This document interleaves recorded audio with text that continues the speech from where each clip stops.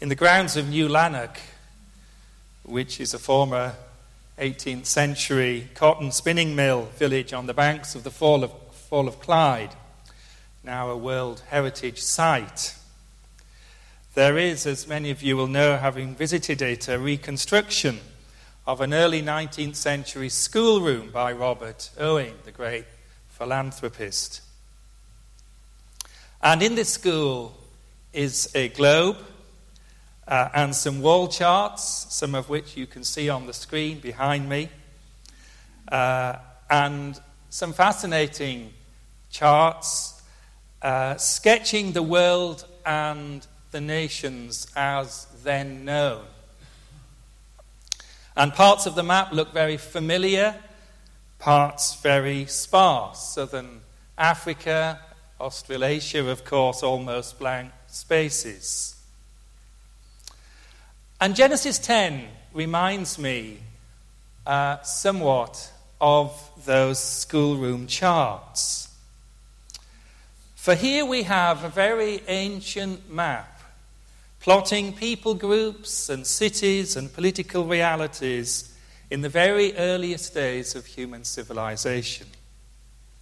We don't know when this chapter was compiled. We don't know by whom. It reads like a genealogy. It's organized in a symmetrical way, as you saw, as William read, around Noah and his 3 sons, Shem, Ham, and Japheth. But actually it's somewhat different. And its purpose is certainly more than pure information.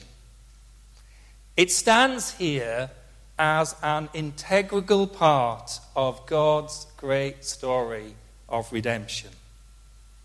This chapter is not some fascinating digression in human geography. It is a vision of the world as God wants us to see it. So let's begin by looking at a few key features of this table of nations, as it is often referred to.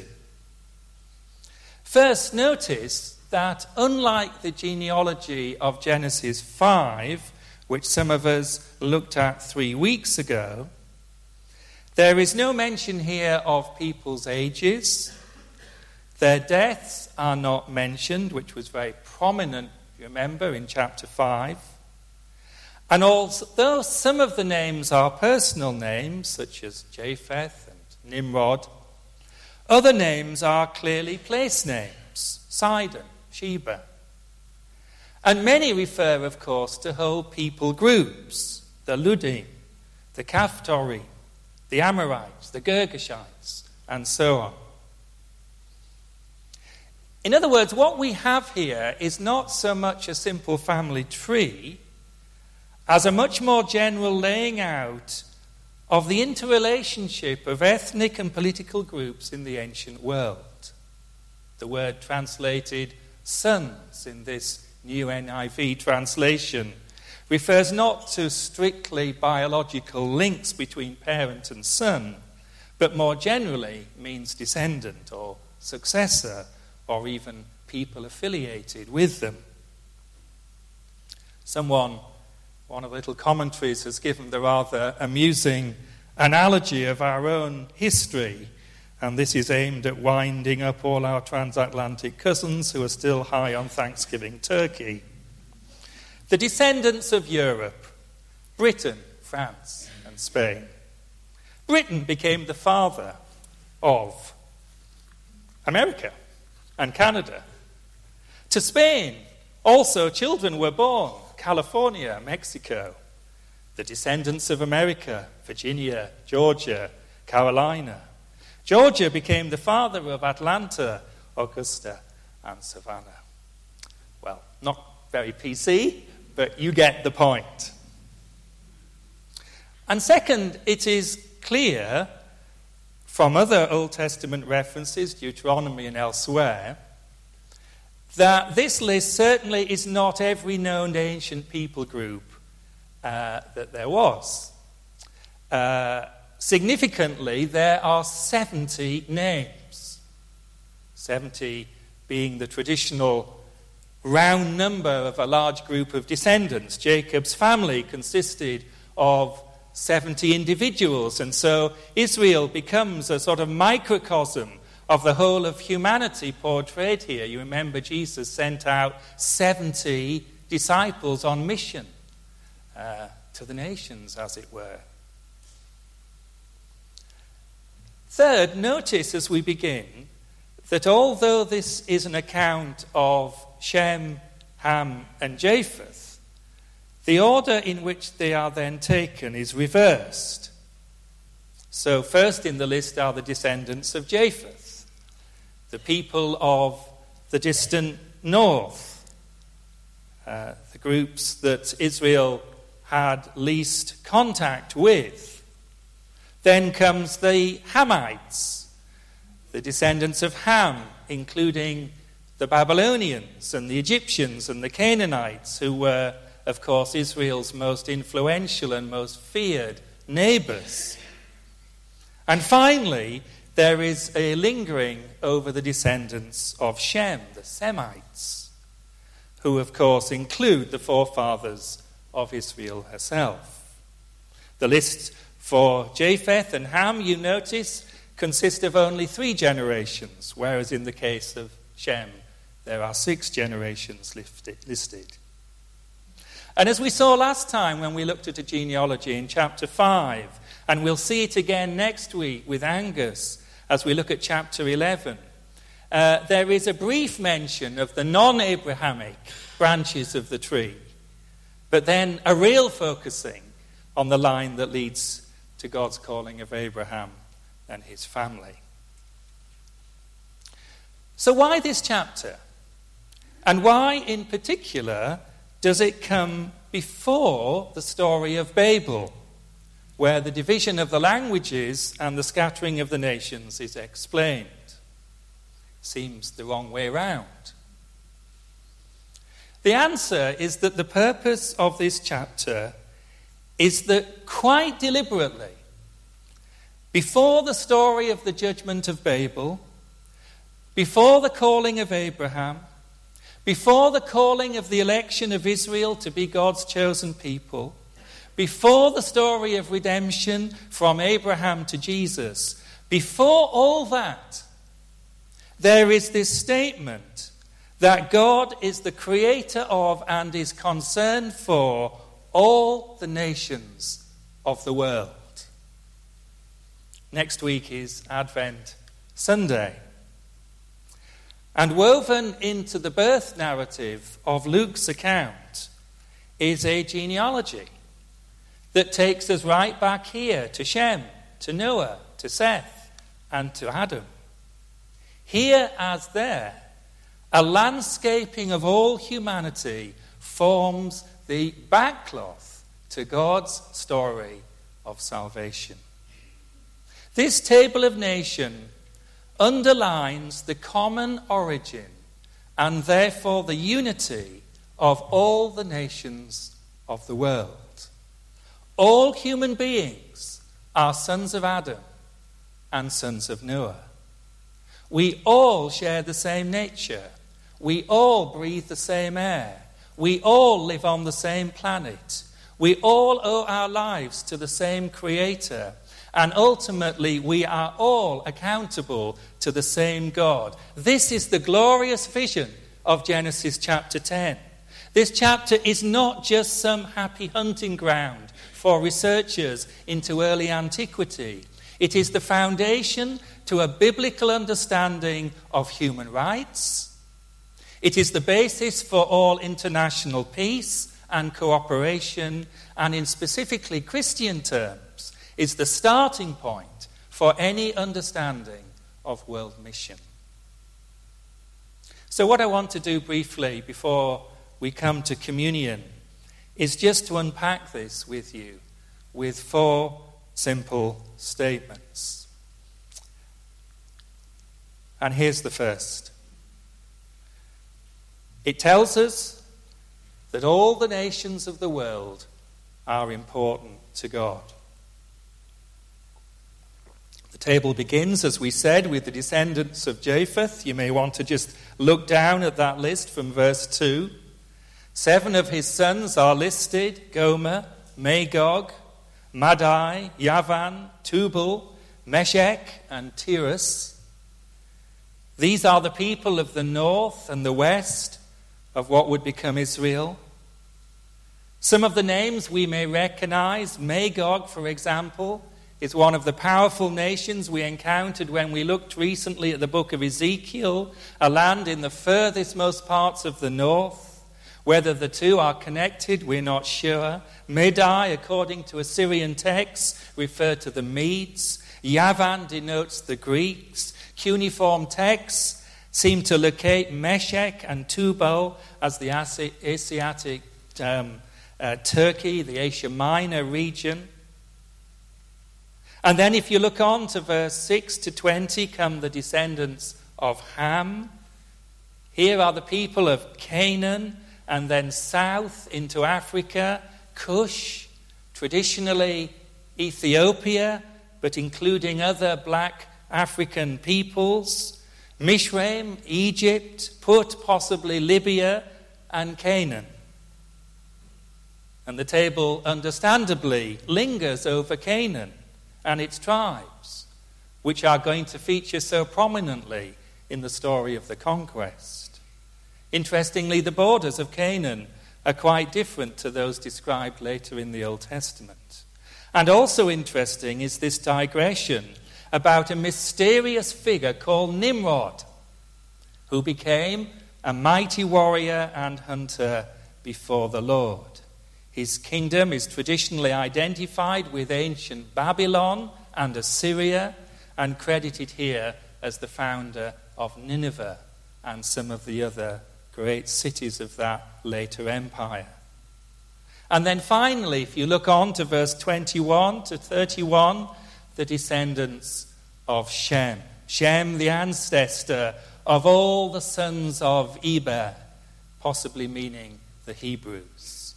And here, along with other non-Abrahamic branches, are the key line of Ashphasach, Shelah, Eber, Peleg, Ru, Serug, Nahor, Terah, and then climactically, Abram.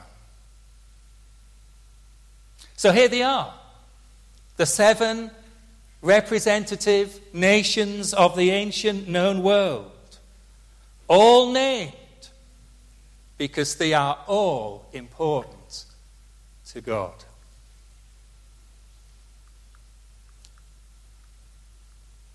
When William Carey, born in 1761 and the founder of the Baptist Missionary Society, was a young cobbler in a town near Northampton, he made a homemade world map which he put on his shoe shop wall. He couldn't afford a globe. He had several large sheets of paper which he pasted together, and he drew every known nation of the world at that time. And as he read particularly the voyages of Captain Cook in 1772 and 1776, he would read avidly what was going on in the discovery of the world, and he would add new names to this map of the world. And it became the basis, as you see here, of his famous mission statistics, his famous inquiry, the first ever global survey printed. At the bottom right-hand corner, apparently, roughly where Australia was the entry, Australia equals New Holland. 12 million pagans, 1 or 2 Christian ministers. How he estimated the population, I have no idea. It was said that when Carey, for a short while, became a school teacher and taught his pupils geography, sometimes tears would come to his eyes as he taught about the world. Every nation matters to God. But secondly, all nations of the world are blessed by God. The story of the Tower of Babel that we're going to come to next week is going to emphasize the negative aspects of this table. It's going to talk about the divisions and the confusion by language. But here, in contrast, this chapter is a direct continuation of the story of Noah. That is what we are meant to see. Noah steps out of the ark, and as we thought with John last week, he says in chapter 9, verse 1, "Then God blessed Noah and his sons, saying to them, 'Be fruitful and increase in number and fill the earth.'" And here is the fulfillment of those words to Noah.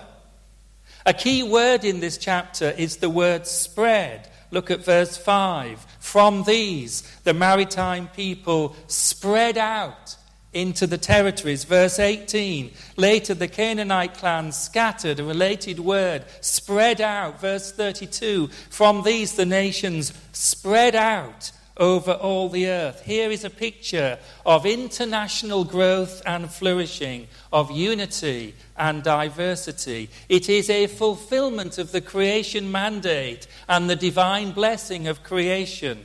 One writer sets out the chapters that we've been looking at in this way over the last few weeks. And what she brings out, Ida Glaser, is the contrast between the genealogy of chapter 5, with something like the refrain, "Together Seth lived a total of 912 years, and then he died, and then he died, and then he died," what she calls the genealogy of death. But this table, which she calls the genealogy of life, where there is growth and migration and hope. And of course, though death is a reality, there is no mention of it. Here, a genealogy of life.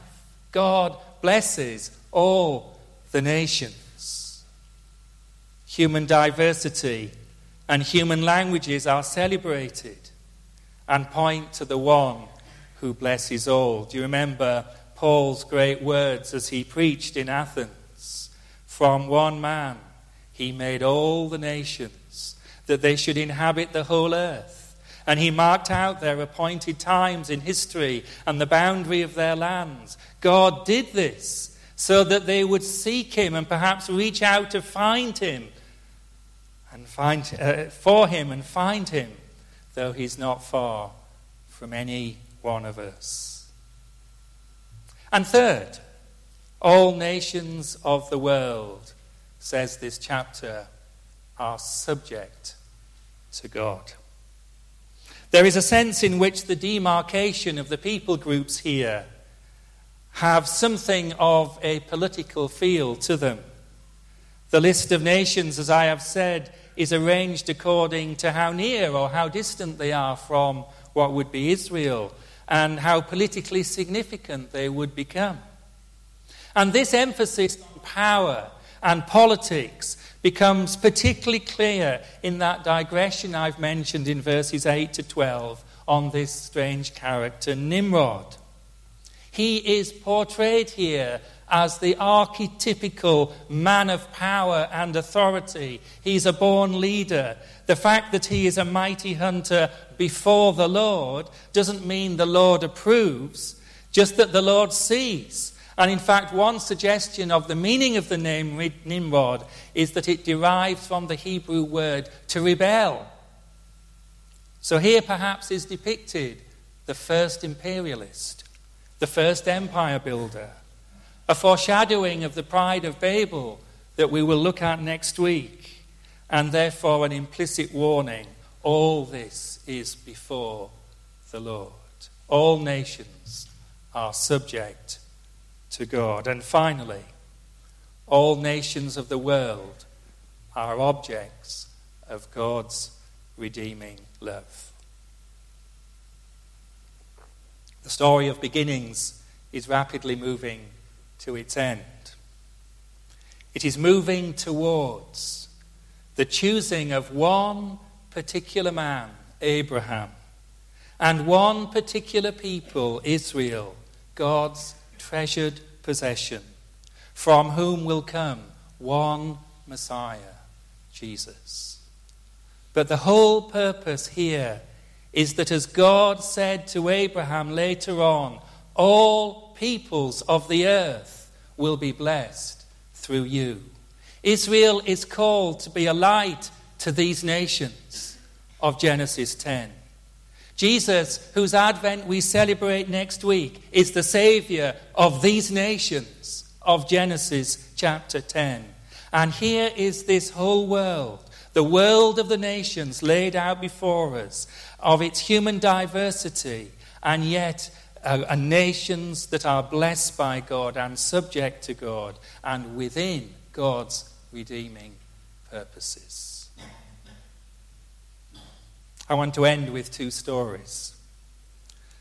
The first story, which I mentioned before some time ago when we preached through Acts, is the story of a remarkable South African clergyman called Dr. Beers Naudé, who was born in 1915 in the Transvaal and followed his father both into the Dutch Reformed Church and into a secretive, racist, right-wing group, the Broederbond, actively supporting apartheid. But when Beers came to university to be chaplain of the University of Pretoria, for the first time through his students who challenged him, he was challenged to reread Genesis 10 and Acts 17 differently. For these had been texts that had been used to emphasize the division of the nations. And slowly he began to see that the purpose of this chapter, the purpose of these parts of the Bible, was not to support ethnic separation, but rather to emphasize human unity and human harmony. He resigned from the Dutch Reformed Church. He was later imprisoned for his anti-apartheid stance. And it reminds us this morning that there is no room at all in Christian discipleship for any form of racism or prideful nationalism. This is the message of Genesis chapter 10. And secondly, a fairly random story, which I happened to read this week from the Bible Society News. A story of a group of people in Kush, in South Sudan. Fish are central to the Shilluk people of South Sudan. And we have Harop here this morning, who will nod, I hope, appreciatively of my mention of his homeland. The fish, they eat fish, they sell fish, they fall asleep thinking about fish. Fish are everything to them. A husband has a legal right to divorce his wife if she does not cook the head of a fish and serve it to him. Just note this, Lindsay. Literacy rates in South Sudan are very low. Only 30% of people, of men, and 10% of women can read and write. And the article goes on to talk about the fact that the first Shilluk Bible was finally translated and printed 4 years ago. And one of the local professors, who was one of the sponsors of this project, begins to try and promote the Bible, and he finds that there is very little reception to this new Bible Society Bible. Until he read out loud from Mark chapter 1, verse 17, "Come, follow me, and I will make you fishers of men." And Matthew 14, 16 to 21, about how 5,000 people were fed with 2 fish and loaves. And it says he noticed that people began to sit up and listen intently once fish were mentioned. And he says, the professor, "I caught 2 fish with 1 hook. I got them involved in literacy, and I got them reading the Bible." And the article goes on to talk about the establishment of a little Christian community here in this remote tribe in South Sudan. And I say that as I end, because the God who loves all the nations is a God who is powerfully at work today in all these nations and many more. And how we can rejoice as we come to communion now that God's Spirit, that the risen Christ is alive and at work in these nations across the world. Christ is indeed the Saviour of the world. And we as Christians are called intentionally to relate to the nations. For me, the Genesis 10 person who I most admire is Patrick Johnson. This remarkable mission man who was given the second half of his life to compiling a spectacular prayer guide. And if you haven't got a copy, I warmly commend you buy a copy. Every nation of the world listed with a little bit about its geography, about the church, about the political situation, about how to pray for that nation. It is a most remarkable Genesis 10 contemporary compilation. We can relate to the world, can't we, here in St. Andrews? Through befriending, and it's not too late to talk to Fiona about somebody in this town who needs befriending, and I can assure you there are a lot of lonely internationals walking around this town. Through Friends International, through our own hospitality, through the Fruit Farm ministry, and through prayer. God's word to us this morning is that the nations of the world matter. And for Christian discipleship, there needs to be an intentional following of God's heart to those nations. And I end with this quote from William Carey. To know God's will, we need an open Bible and an open map. And I'd like to suggest that Genesis 10 is both those things together. Let's pray.